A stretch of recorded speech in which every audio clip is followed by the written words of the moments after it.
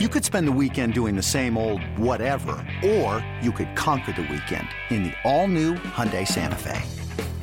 Visit HyundaiUSA.com for more details. Hyundai, there's joy in every journey. El mundo de las grandes ligas se complace en traerle un programa dinámico con Félix de Jesús, Sadiel Lebrón, Kevin Cabral y un grupo de profesionales. Segmentos con los diferentes deportes en su actualidad. Reportajes exclusivos sobre sus equipos favoritos. Entrevistas con peloteros, coaches y todas aquellas personas ligadas al béisbol. El mundo de las grandes ligas comienza ahora.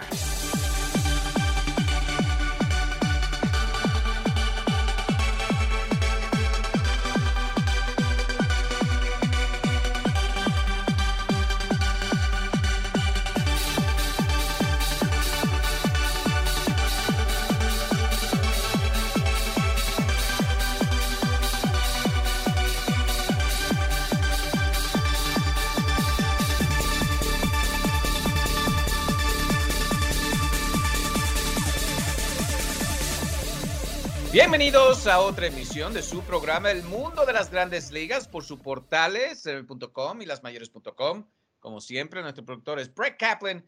Aquí con ustedes Kevin Cabral y un servidor Félix de Jesús con todo lo que está pasando en las Grandes Ligas. Ya se ha jugado unas buenas 2 semanas de lo que es las Grandes Ligas. Sorpresa, como son el equipo de los Marineros de Seattle, el equipo de los Yankees con varias lesiones, entre ellos Luis Severino, y el equipo de los Red Sox de Boston no jugando nada bien.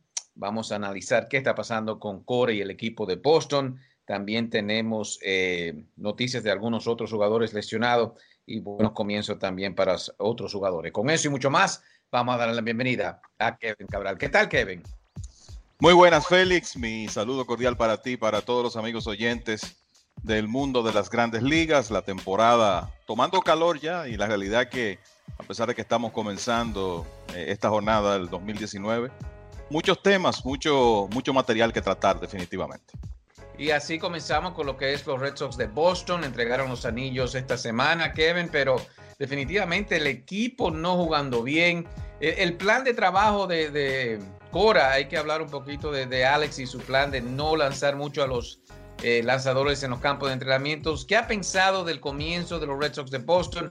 El porcentaje de equipos que han ganado Serie Mundial y comienzan así el próximo año no es muy bueno para el equipo repetir de estar en los playoffs con esa marca en estos momentos. ¿Qué se puede decir del equipo de Boston? ¿Qué le está fallando? Y si lo que Alex Cora trató de implementar como que le ha salido el tiro por la culata, como se dicen por ahí.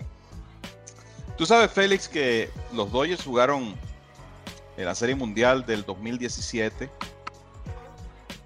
Tuvieron un plan de trabajo, vamos a decir, limitado para sus jugadores principales en los entrenamientos del 2018. Y yo no sé si tú recuerdas lo mal que ese equipo comenzó la temporada pasada. De hecho, en un momento no se pensaba que iban a estar en los playoffs hasta que hicieron un gran rebase después del Juego de Estrellas. Bueno, pues Boston hasta cierto punto repitió esa historia, y uno no sabe si esta es la causa de los problemas, pero cuando tú sabes públicamente que después que el equipo terminó de jugar tan tarde, ganando la Serie Mundial, y había un plan de darle poco trabajo a los lanzadores abridores en los entrenamientos para no sobretrabajarlos, que se entiende, pero entonces tú ves los promedios de carreras limpias de los abridores de Boston. Chris Sale 9.00 en 3 salidas, David Price 6.00, Nathan Eovaldi 8.10, Rick Porcello 13.50, Eduardo Rodríguez 12.38. Y estamos hablando de lanzadores talentosos, un par de ellos ganadores de premios Cy Young, como Porcello y Price, Sale, que ha competido varias veces por el premio. Y es como cuesta arriba pensar que todos al mismo tiempo se desplomen de esta manera. Lo de Sale, mira, se puede entender porque obviamente él no es el mismo lanzador que vimos al principio de la temporada pasada. Ayer su bola rápida promedió menos de 92 millas por hora, aunque tocó 94, 95 en un par de ocasiones. Si tú revisas en las 3 primeras salidas, Sale ha tirado 88 lanzamientos de bolas rápidas, que son muy pocos para un lanzador como él, que se supone que es un lanzador de poder. O sea, si tú divides 88 entre 3, quiere decir que él ha tirado menos de 30 bolas rápidas por presentación. pero lo más notable es que de esos 88 lanzamientos, en solo 2 le han abanicado. O sea que no es el mismo lanzador que vimos antes de su lesión en el hombro el año pasado, pero los demás son hombres que se supone que están saludables y sin embargo han tenido hasta ahora pésimos resultados.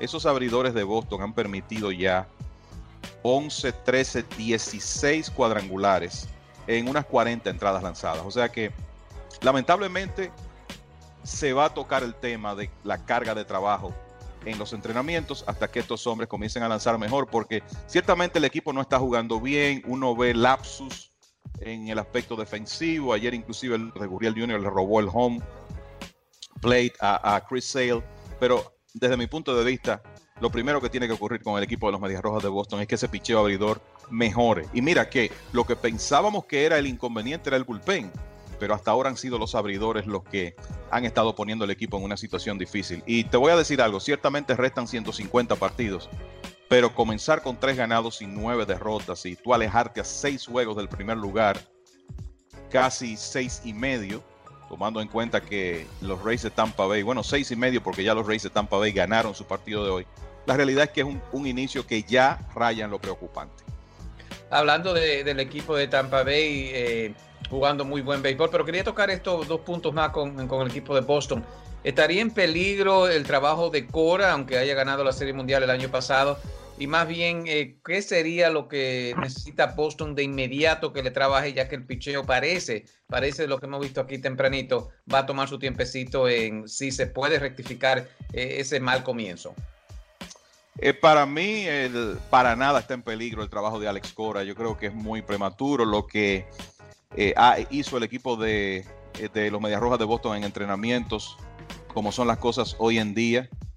Tú puedes asegurar que es un plan de Cora, pero también de su cuerpo técnico y con la gerencia de alguna manera involucrado. Entonces no creo que su situación se vaya a ver afectada hasta el punto de un despido por este mal inicio, aun si Boston tiene una mala temporada. Y te voy a decir algo, para mí esto no es una fórmula muy difícil. Uno sabe que si está saludable, Mookie Betts va a batear, JD Martínez va a batear, Andrew Benintendi, Mitch Moreland. Estamos hablando de hombres de mucho talento. Para mí la clave es que ese picheo mejore y por lo menos Boston tiene la esperanza de que eso ocurra, Félix, porque de nuevo son hombres que han logrado resultados anteriormente. Mirando lo que es el equipo de Tampa, que en estos momentos ocupa el primer lugar en la división este de la Liga Americana, un equipo que sobrepasó la expectativa el año pasado después de un mal comienzo, que ve marca de 10-3, sí han jugado con equipos malos, el caso de los White Sox de Chicago, hoy otra vez le ganan al equipo de los White Sox. Este equipo, yo creo que definitivamente va a competir y cuidado, tú habías dicho que son uno de los 2 equipos que va a tener posición en la postemporada, pero yo creo que este equipo hasta puede ganar la división. ¿Cómo ve el equipo de Tampa?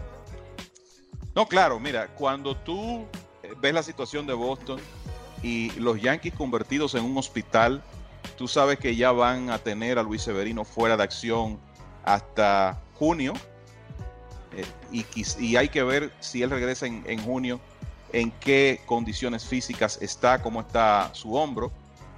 Yo te voy a decir algo, no es una idea descabellada que los Rays de Tampa Bay, con ese excelente picheo que tienen y con ese manejo sumamente creativo que tiene el dirigente Kevin Cash de su roster, a mí no me sorprendería que ellos den la sorpresa y puedan ganar la división si estos otros equipos no se recuperan.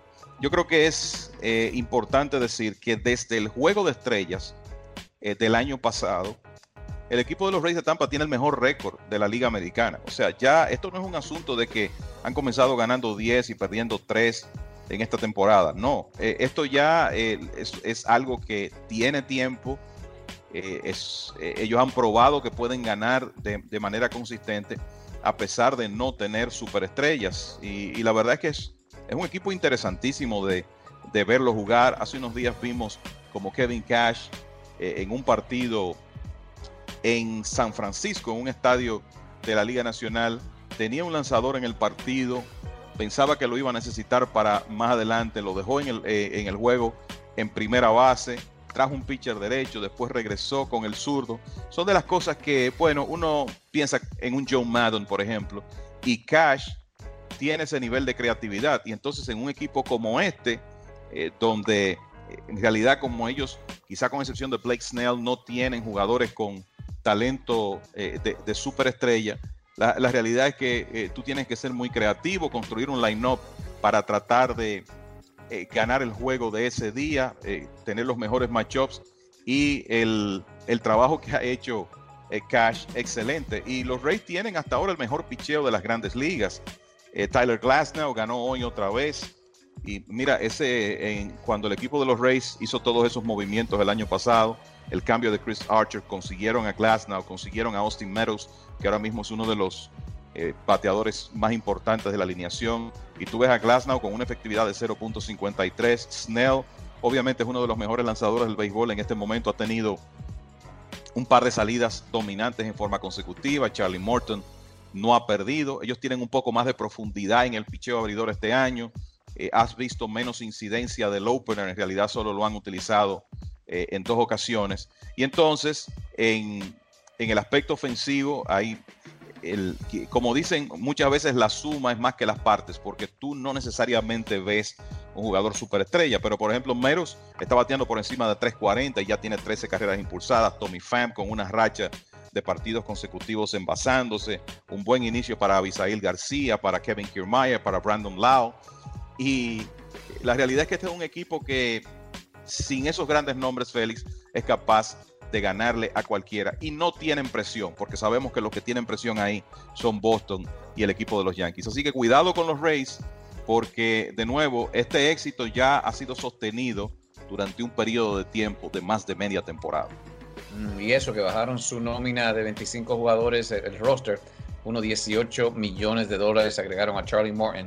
Y como tú mencionas, Kevin, el equipo anda por muy buen camino. El equipo de los Yankees, para abarcar entonces la lesión de Severino, estará fuera posiblemente hasta después del juego de estrella. Dallas Keuchel sigue en el mercado, pero los Yankees, al igual que Houston, no muy interesados en sus servicios. Kevin, ¿qué está pasando con Dallas Keuchel y por qué los equipos que necesitan lanzadores no están detrás de sus servicios? Mira, Félix, estamos en una época donde los equipos, en cuanto a picheo se refiere, lo que están procurando es lanzadores de poder, hombres que puedan poner a volar el radar, y lanzadores de poder que puedan, como se dice, trabajar de norte a sur. Con esta incidencia de los cuadrangulares y el asunto del ángulo de salida, el launch angle, los bateadores haciendo swing de uppercut, los lanzadores que tienen velocidad y que pueden trabajar con su bola rápida en la parte alta de la zona y con lanzamientos rompientes en la parte baja, ahí venimos de norte a sur, por eso el término, son los lanzadores que los equipos quieren tener. Keuchel es todo lo contrario, es un lanzador que no es de poder y que trabaja más de este a oeste, vamos a decir, con su lanzamiento de bolas rápidas de 2 costuras, su cambio y su slider.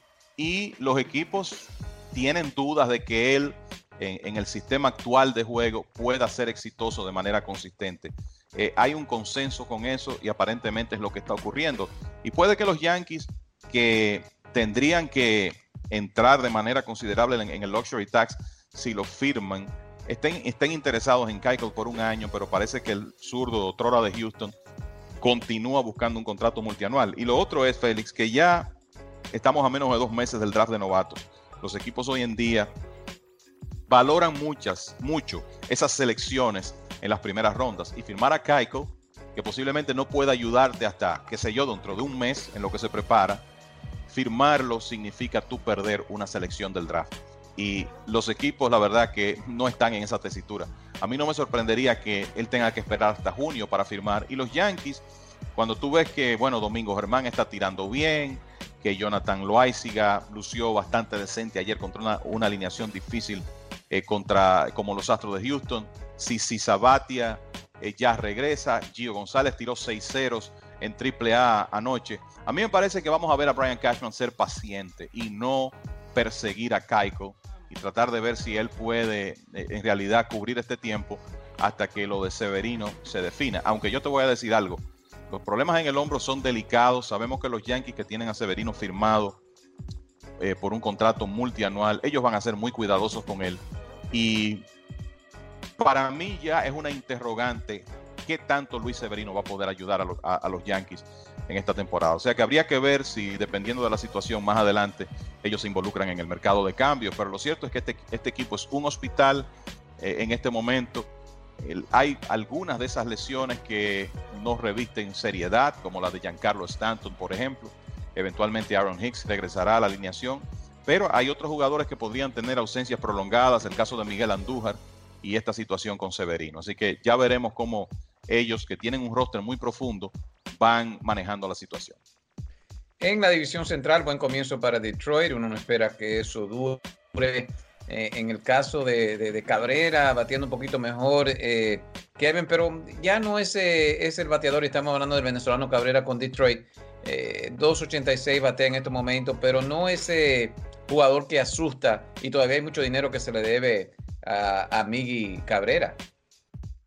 Mira, Félix, yo creo que no hay forma de que en lo que resta del contrato tú vas a conseguir, los Tigres de Detroit en este caso van a conseguir el retorno por la inversión que ellos quisieran, pagándole esos salarios a Miguel Cabrera. Tenemos que entender que este fue un mal contrato, de esos contratos que tú firmas quizá en un momento más con el corazón que con la cabeza, pensando en lo que el jugador representa para la franquicia en un momento dado, pero tú terminas pagándole en los últimos años por lo que hizo y no por lo que te está rindiendo en ese momento. Y esa es la realidad de Cabrera. Ahora bien, dicho eso, él tuvo tremendo entrenamiento y la temporada está comenzando. A mí no me sorprendería que él tenga una muy buena temporada. Para mí la interrogante es si él se va a poder mantener saludable para jugar, qué sé yo, 145, 150 partidos con el equipo de Detroit. Si eso ocurre, mira, Miguel Cabrera es uno de los bateadores de más talento que hemos visto y yo creo que él todavía tiene la habilidad, no para ganar una triple corona, pero sí para ser el jugador más productivo en esa alineación. Ahora, otra cosa que hay que tomar en cuenta, Félix, es que él no va a ver muchos buenos lanzamientos en esa alineación de Detroit porque tiene muy poco respaldo. Hasta ahora ellos han sido acarreados por su picheo, que ha estado excelente, un promedio de carreras limpias colectivo de 2.50. Matt Boyd ha demostrado tremendo progreso este año.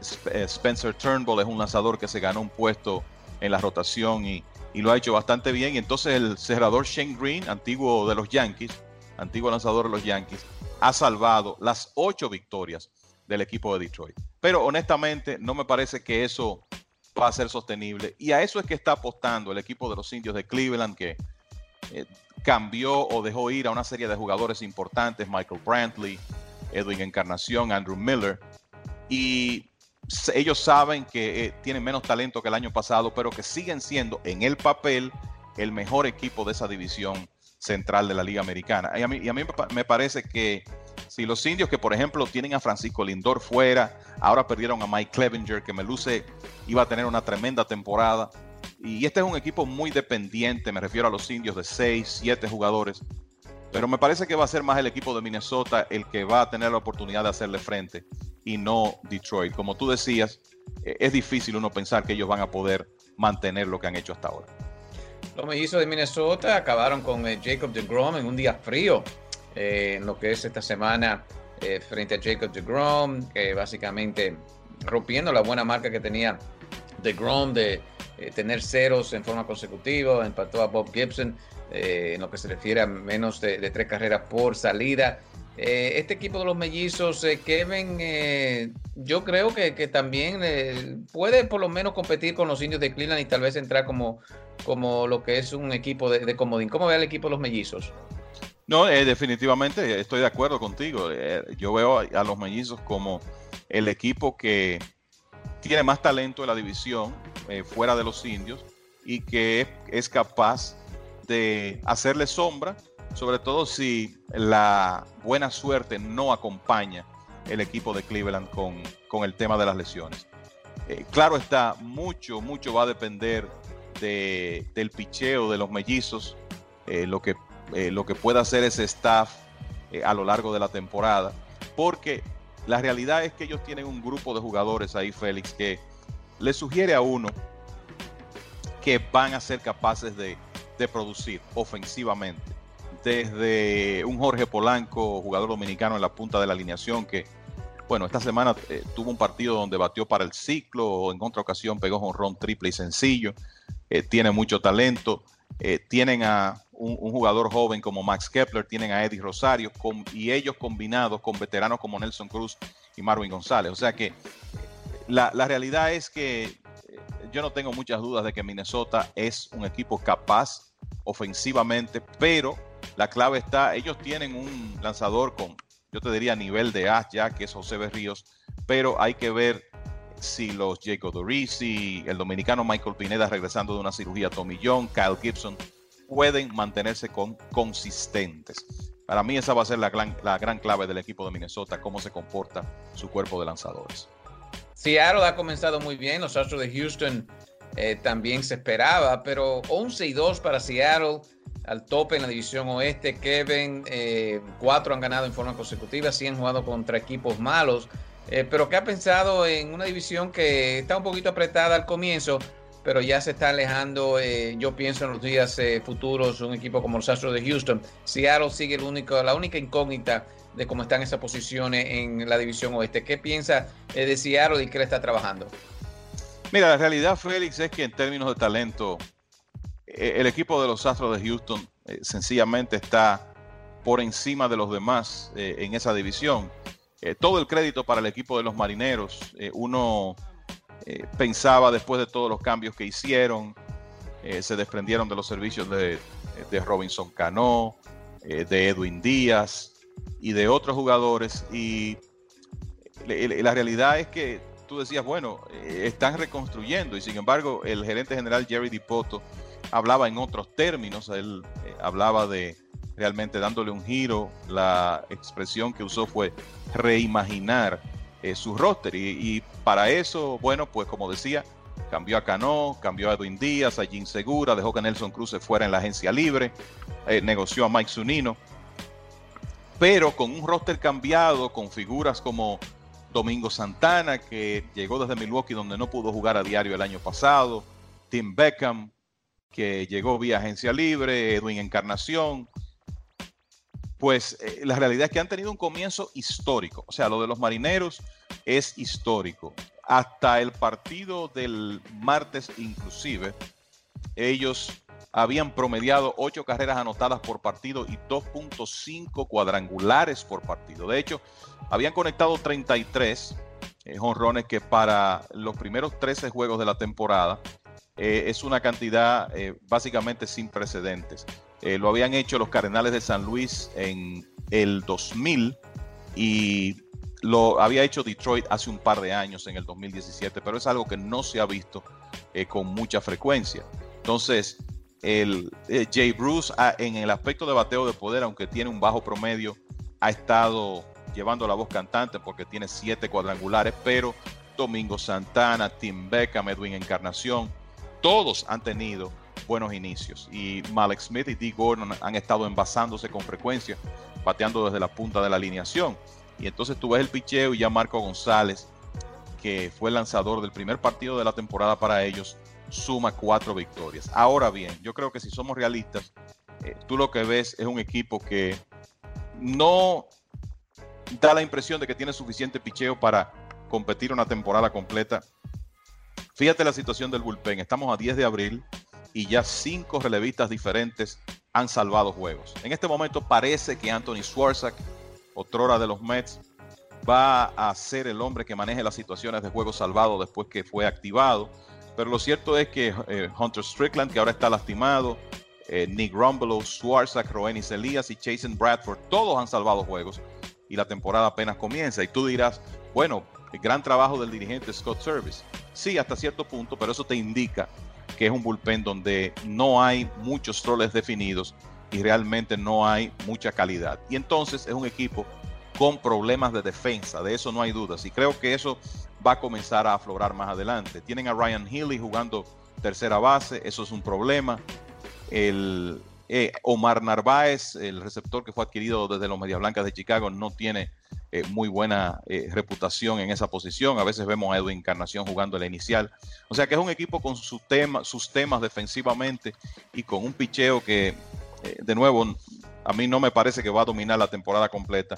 Y por eso no sé hasta qué punto sea factible que los Marineros puedan sostener lo que han hecho hasta ahora. Mike Trout con los Angelinos, otro buen comienzo para lo que muchos consideran el mejor jugador en el béisbol, pero está lesionado en estos momentos. Kevin, estiramiento de la ingle. En el caso de Mike Trout, ya son 3 temporadas que pierde tiempo. ¿Qué piensa de Mike Trout y si esto de lesiones va a ser algo frecuente ahora para Trout? Bueno, yo creo que decir que él ha tenido un buen comienzo es no hacerle justicia. Ha tenido un comienzo increíble, esa es la verdad. Yo diría que el mejor de su carrera. Está bateando 406, tiene un porcentaje de envasarse en casi 600. Es una locura. Y un OPS por encima de 1500. 13 bases por bolas contra 4 ponches. O sea, cuando tú crees que este hombre no puede mejorar más, Félix, él lo hace de nuevo. Y te diría que sí, ciertamente él ha sufrido lesiones en los últimos 2 años. Digamos que eso fue más visible en el 2017, cuando tirándose de cabeza en segunda base se lastimó los ligamentos del dedo pulgar de su mano izquierda. Pero el año pasado jugó 140 partidos y lo de ahora, lo que se dice es que él va a estar en la alineación el viernes. O sea que va a tener el día libre del miércoles, no va a estar en la alineación. El jueves el equipo de Anaheim está de asueto y ya él deberá estar en la alineación el viernes. Me parece que en ocasiones va a ocurrir eso por la forma que Mike Trout juega, dando el 110% siempre, todo el tiempo, y es la única forma como él sabe jugar. Pero no creo que es algo que a mí particularmente me preocupe como, vamos a decir, un tema que se va a convertir en repetitivo con él cuando solo tiene 27 años. Yo lo que creo que tenemos que hacer con Trout es disfrutarlo, porque la realidad es que es el mejor jugador del béisbol y la diferencia entre el que está en primero y el que está en segundo es amplia, Félix. Este hombre es un jugador generacional y cada año da la impresión de que mejora. No, estoy de acuerdo contigo y qué pena no verlo jugar 1 ni 2 juegos, porque de verdad puede cambiar un partido en cualquier momento. La Liga Nacional también está bastante interesante. Nacionales bateando muchísimo frente a los Phillies de Filadelfia. Eso tenemos que tocar lo de los Mets, también lo que está pasando en la división del oeste. Bueno, un reporte completo de lo que está pasando en la Liga Nacional. Pero antes, Brett, vamos a tomar una pausa y entonces ya regresamos con ustedes. Vive ahora, disfruta el momento. Vive ahora, siente, vive, bailalo.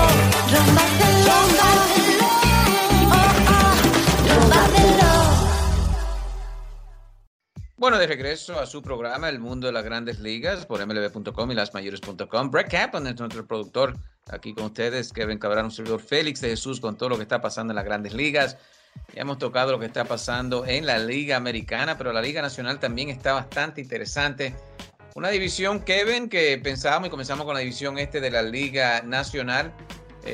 Pensamos al comienzo de la temporada que los Marlins era el patito feo, vamos a decirlo así, de la división, y así hasta ahora ha sido, pero los otros equipos batallando, los nacionales con la dupla de Robles y Soto, le ganaron a los Phillies de gran manera en el día de hoy. ¿Qué piensa de qué apretadito está esa división de la Liga Nacional? Si comenzamos entonces vamos a ver con el equipo de Atlanta, que había comenzado en el sótano en la primera semana, ya está en primer lugar, 7-4, han ganado sus últimos 3 partidos. Va a visitar el equipo los Mets a partir de mañana. Los Bravos, uno de esos 4 equipos que pensábamos iban a competir y lo están haciendo. Sí, yo creo que hasta ahora lo que ha ocurrido es tal cual lo que se podía prever. Con 4 equipos que en realidad tienen material para, si las cosas se alinean a su favor, estar en la postemporada. Y los Marlins obviamente están en un nivel de talento muy inferior a los otros 4. Lo de los Bravos, a pesar de las lesiones que ellos tienen, hay que decir que tienen, porque por ejemplo su estelar Mike Foltynewicz todavía no ha hecho su debut, quizá lo haga este fin de semana, pero no me sorprende. Y la agradable sorpresa hasta ahora para los Bravos, yo te diría que ha sido Dansby Swanson, el torpedero que fue primera selección nacional por Arizona el año que entró al draft, luego negociado a los Bravos en la negociación famosa de Shelby Miller, que me parece que los Diamondbacks y sus fanáticos se van a lamentar de esa negociación que se hizo en los años en que Tony La Russa y Dave Stewart manejaban las operaciones de béisbol del equipo. Swanson, que no estaba saludable el año pasado, sí lo está en esta temporada. Está bateando por encima de 320, encabeza el equipo con 15 carreras impulsadas, demostrando poder de extra base, un buen torpedero que además tiene liderazgo en ese equipo. La verdad es que ha sido importante verlo en mejor condición física y produciendo este año. Ronald Acuña tiene un promedio bajo, pero estamos hablando de uno de los jugadores de más talento en el béisbol. Y entonces, en el aspecto del picheo, quizá la sorpresa más agradable ha sido Max Fried, que quizá mucha gente no sabe que Fried fue, el año que entró al draft, me parece que la 7ª selección por el equipo de los Padres de San Diego, luego pasó en un cambio a los Bravos, tuvo problemas de lesiones, pero este año lo hemos visto en un par de aperturas, excelente.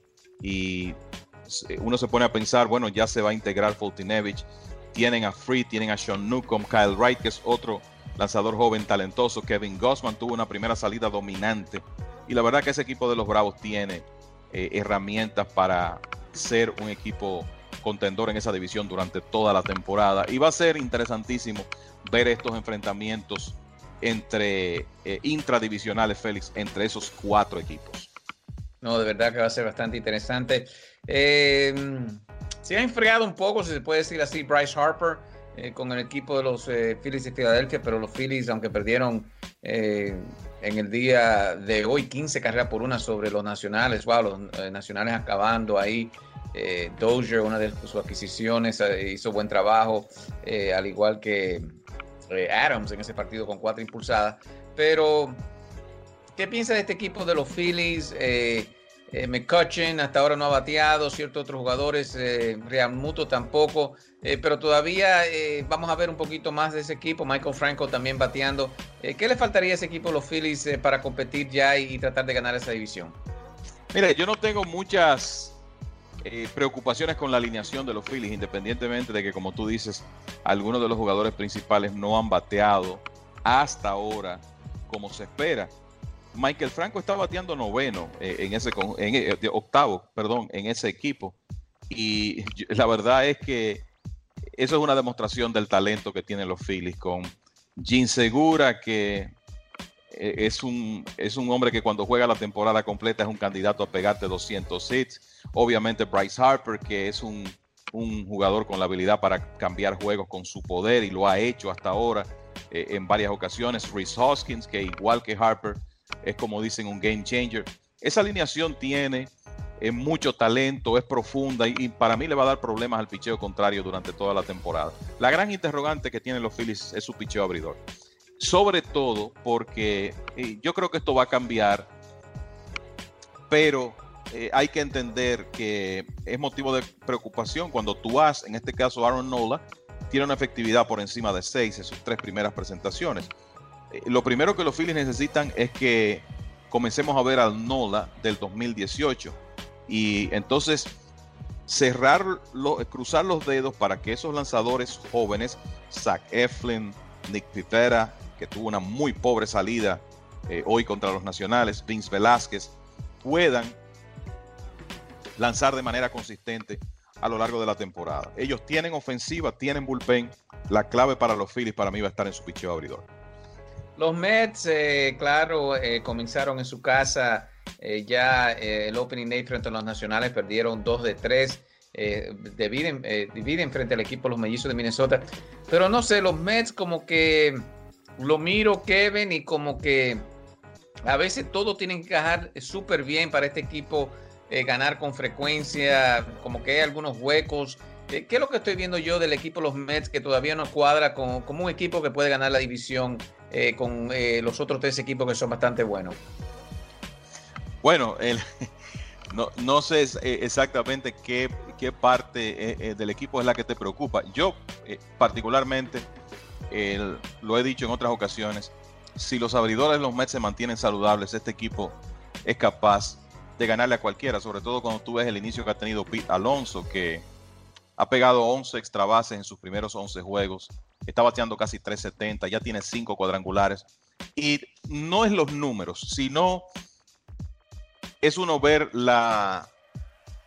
lo acabado que es Alonso como bateador para ser un jugador tan joven.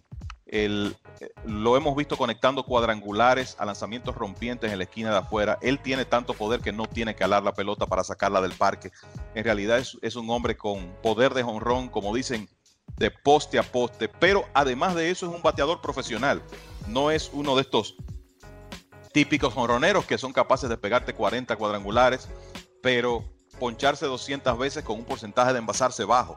No, Alonso ya ha demostrado que es un bateador completo, y entonces yo creo que es muy interesante ver el inicio que ha tenido Michael Conforto, que es un bateador sumamente talentoso, que parece que está saludable.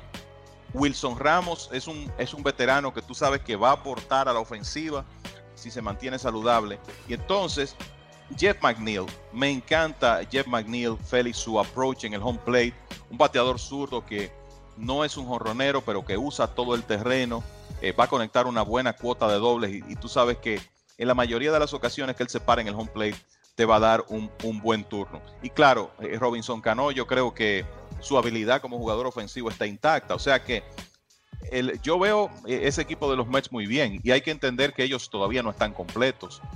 Tienen, por ejemplo, a Todd Frazier fuera de acción, para mencionar un caso, también Jet Lowry, o sea que este es un equipo que podría mejorarse más adelante. Y para mí el talón de Aquiles que yo he visto hasta ahora, y no sé si te ocurre lo mismo, es con el relevo intermedio.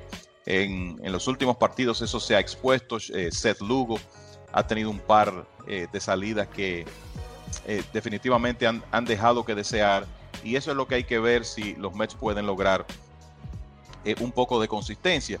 Yo no sé hasta qué punto la última salida de Zach Wheeler con el equipo, frente al equipo de los Nacionales, donde se presentó completamente wild, si es algo que debemos tomar sencillamente como una mala salida o no. Yo creo que va a ser interesante ver sus próximas presentaciones y qué clase de comando de la zona de strike él tiene, porque si Wheeler lanza como lo hizo en la segunda mitad del año pasado, de nuevo, para mí los Mets tienen tan buena oportunidad como cualquiera de los otros 4 para ganar esa división. No sé si es el dirigente o algo. Hay algo que no me cuadra con los Mets. Ya en las próximas semanas vamos a ver qué está haciendo este equipo de los Mets, que como tú mencionaste, tal vez el mejor cuerpo de lanzadores abridores en la división este. Tienen bateadores que están haciendo su trabajo, y el equipo en este momento con marca 7-4, en casa 2-3, algo que tienen que definitivamente mejorar. La división central está bastante interesante, pero Milwaukee, en el caso de Chris Yelich, Kevin, bueno, ha seguido su temporada, como quien dice, 2018, cuando ganó el MVP, y ha seguido bateando horrores este año también. Sí, y eso obviamente ha ayudado a los cerveceros a tener un buen inicio de temporada. Para mí, la verdad es que Christian Yelich, a partir del juego de estrellas de la temporada pasada, sufrió una transformación como jugador ofensivo. Yelich llegó a Grandes Ligas como un gran prospecto del equipo de los Marlins, y cuando uno lo vio jugar, en realidad uno lo que pensó fue, bueno, este hombre va a ser un buen bateador en Grandes Ligas por mucho tiempo, promedio alto, porcentaje de envasarse alto, una buena cantidad de dobles, un hombre que tiene velocidad, que es atlético, que es capaz de correr bien las bases, de robarse unas bases, valga la redundancia, y jugar buena defensa en el outfield, y que quizás te iba a producir en alguna temporada 20 cuadrangulares en Grandes Ligas. Bueno, él produjo más de ahí en menos de media temporada el año pasado, y eso es lo que le ha permitido subir al próximo nivel. O sea, Yelich ha aprendido a elevar la pelota y quizá a aprovechar ciertos conteos para pensar en llevar la bola a distancias largas, y está demostrando que lo del año pasado no es casualidad. En realidad, hay una serie de jugadores que no han estado produciendo consistentemente, hablando de la ofensiva en este equipo de Milwaukee, pero entre Yelich, Lorenzo Cain y entonces hombres como Ryan Braun y Mike Moustakas con unos cuadrangulares oportunos han acarreado hasta ahora el conjunto. Tú sabes que ellos tienen un relevista que en muchas ocasiones es un hombre que te va a dominar un par de entradas en la recta final, en Josh Hader, y es un conjunto que se ve jugando con confianza en el terreno de juego, y eso es un aspecto sumamente importante. Y aún esta es una división donde hay talento, pero la realidad es que uno ve cómo están los Cachorros de Chicago, los problemas que tienen con el bullpen, ahora John Lester lastimado, y yo te voy a decir algo, a mí no me sorprendería que Milwaukee logre ganar esa división y regrese a los playoffs. Cachorros 3-7, Cincinnati ha ganado sus últimos 2 juegos frente a los Marlins, ¿no? Todos se ponen saludables frente a los Marlins. Pero los Cachorros, ¿te preocupa algo aquí de este equipo? ¿Hay algo que pueden cambiar para mejorar su rendimiento? 3-7 en sus primeros 10 juegos. Mira, Félix, la realidad es que Theo Epstein, y yo estoy escribiendo algo para mi columna de esta semana aquí en República Dominicana, y Theo Epstein es un ejecutivo que va para el Salón de la Fama, el hombre que estaba al frente de los Medias Rojas de Boston cuando rompieron su racha de 86 años sin ganar. Luego, vamos a decir que no reconstruyó, pero sí reestructuró al equipo de Boston cuando ganó en el 2007, incorporando a hombres como Dustin Pedroia, Jacoby Ellsbury, el mismo Lester. Se va a Chicago y construye un equipo campeón rompiendo un maleficio de más de 100 años. O sea, lo que este hombre ha hecho es increíble, pero la realidad es que los movimientos que él ha hecho para complementar ese núcleo de jugadores de posición jóvenes que él o reclutó en el draft o adquirió, la verdad es que hay unos movimientos ahí que no han dado resultado. Jason Hayward, Yu Darvish y Tyler Chatwood para fortalecer la rotación el año pasado han sido un desastre. Firmó a Brandon Morrow como para ser su cerrador, y ¿qué te puedo decir? Lo que ha ocurrido se esperaba. Morrow nunca ha logrado mantenerse saludable por un periodo de tiempo considerable. Entonces, este es un equipo que tiene mucho dinero amarrado a jugadores que no son productivos en este momento, y es un bullpen que desde mi punto de vista no está bien construido. Y mira, vienen de un partido donde Lester sale temprano porque se lastimó y el relevo finalmente pudo hacer un buen trabajo tirando 7 entradas en blanco, y sin embargo todavía ese cuerpo de relevo tiene una efectividad colectiva de 6.92 con 29 bases por bolas en 40 entradas y un tercio. Yo creo que está claro que si los Cachorros no clasifican este año, Joe Maddon, el dirigente del conjunto, va a pagar el precio. Fíjate que no les renovaron el contrato. Aparentemente había insatisfacción con el hecho de que el equipo lucía acomodado, como sin garra en la temporada pasada. Pero lo cierto es que el bullpen aparentemente va a ser un dolor de cabeza durante toda la temporada. Y además de eso, es un equipo que en varias posiciones tiene problemas defensivos. O sea que, ojo con los Cachorros, porque quizás ese es un equipo que termina siendo de las grandes decepciones de esta temporada. Padres de San Diego batallando con los Dodgers de Los Ángeles, que han perdido sus últimos 3 partidos. Pero en el caso de los Padres de San Diego, el comienzo más o menos de Manny Machado, yo no diría algo excepcional, pero definitivamente le ha quitado un poquito de presión Fernando Tatis Jr. Claro, uno que vio a Fernando Tatis jugar mucho este invierno en República Dominicana, y yo creo que hay que darle crédito a los Padres de San Diego por darle esa oportunidad y por, en realidad, provocar que Fernando Tatis jugara en un ambiente de alta competencia y de mucha presión. Creo que eso ayudó a acelerar su desarrollo. La realidad es que después de verlo aquí, la conclusión de muchos de los que lo vimos jugar es que ya él no buscaba nada en ligas menores. Y hasta ahora se ha demostrado. Él no tiene un promedio alto, pero ya se ven los destellos, unos cuadrangulares impresionantes que ha conectado, el último de ellos en San Francisco, su excelente defensa en el campo corto. Y este muchacho, la realidad es que da la impresión de que va a ser uno de los jugadores más importantes del béisbol en los próximos años. Y entonces, obviamente, los Padres tienen un jugador de la calidad de Manny Machado, tienen a Franmil Reyes, que es un jugador dominicano joven que no ha puesto las cosas juntas todavía, Félix, pero que te voy a decir algo, hay pocos bateadores en Grandes Ligas que tienen el poder de Franmil Reyes. Es un hombre que cuando él tenga la oportunidad de jugar, aún en ese estadio, por accidente va a conectar entre 25 y 30 cuadrangulares. Yo tengo esa certeza, esa percepción con él. O sea que es un equipo que tiene talento, y uno viendo lo mal que están luciendo los Rockies de Colorado, perdiendo 9 de los últimos 10, la conclusión es, primero, va a ser difícil que los Dodgers pierdan ese primer lugar. Parece que van a ganar la división otra vez con el talento que tienen. Pero cuidado si son los Padres, con esos lanzadores jóvenes de calidad que ellos tienen y ese tremendo talento en jugadores de posición. Cuidado si son los Padres los que terminan ofreciéndole más competencia al equipo de los Dodgers. Bueno, sigue bastante interesante lo que es el béisbol y solamente hemos jugado 2 semanas. O sea que mucho puede cambiar la próxima semana. Kevin, ¿algunos comentarios finales? Sí, mira, hay algo que yo creo que es interesante, digno de mencionar.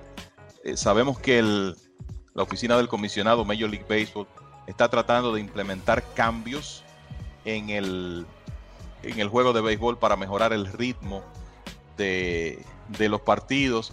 Y hay una serie de iniciativas que se van a estar aplicando en la Liga Independiente del Atlántico, que tiene un acuerdo con Major League Baseball. Y hay una información de hoy que indica que el tema de los árbitros robots que se iban a ensayar en la Liga del Atlántico, eso va a tener que esperar. Major League Baseball y la Liga del Atlántico anunciaron el miércoles que el experimento con esa tecnología de llamar bolas y strikes no será utilizada cuando la temporada inicia el 25 de abril, la temporada de la Liga del Atlántico. La tecnología, en cambio, será implementada de manera gradual a lo largo de la temporada de 2019. Así que parece que hay algunos ajustes que todavía son necesarios. El plan es implementar en el 2019, hacer ese ensayo, pero no hay una fecha definida. Y en esta semana vimos un artículo por ahí de una universidad, unos estudiantes que por años han estado estudiando el tema de los árbitros de Grandes Ligas, y la conclusión de ellos es que en un periodo de 5 o 6 años, los árbitros de home plate fallaron alrededor de 14 lanzamientos por juego, que me lució una cifra excesiva. Así que para mí, este experimento es muy interesante, darle algún tipo de asistencia tecnológica a los árbitros del home plate, pero de la misma manera que pienso que es interesante, creo, Félix, que la tecnología no está perfeccionada al nivel que es necesario todavía. Es interesante que se comience a ensayar con eso, y ya veremos cuáles son los resultados que se obtienen en la Liga del Atlántico, pero eso será más adelante en la temporada y no a partir del 25 de abril, cuando comienza esa jornada de la Liga del Atlántico. Me imagino que un poquito de alivio para los árbitros. Bueno, ha sido un placer trabajar para ustedes de parte de la producción Brett Kaplan. Aquí Kevin Cabral y Félix de Jesús. Les decimos que sigan en sintonía con ml.com y lasmayores.com, y nosotros estaremos con ustedes la próxima semana. Rompártelo, vive ahora, disfruta el momento. Rompártelo, vive ahora, siente, vive, báilalo. Rompártelo, rompártelo. Y esta fue una presentación del mundo de las Grandes Ligas con Félix de Jesús, Sadiel Lebrón y Kevin Cabral. Les invitamos para nuestra próxima edición con un programa igual o mejor que este. Muchas gracias por sintonizar el mundo de las Grandes Ligas.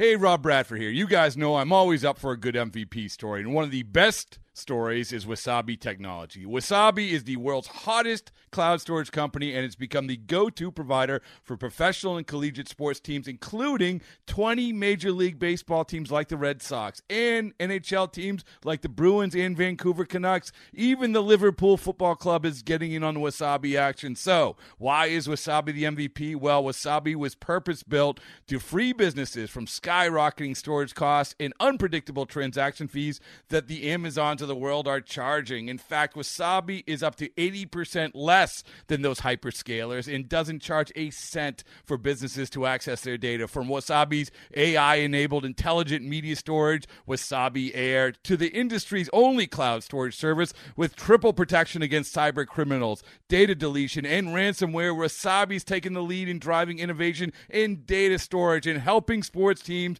to unleash the power of their data. Wasabi, another Boston-based championship team.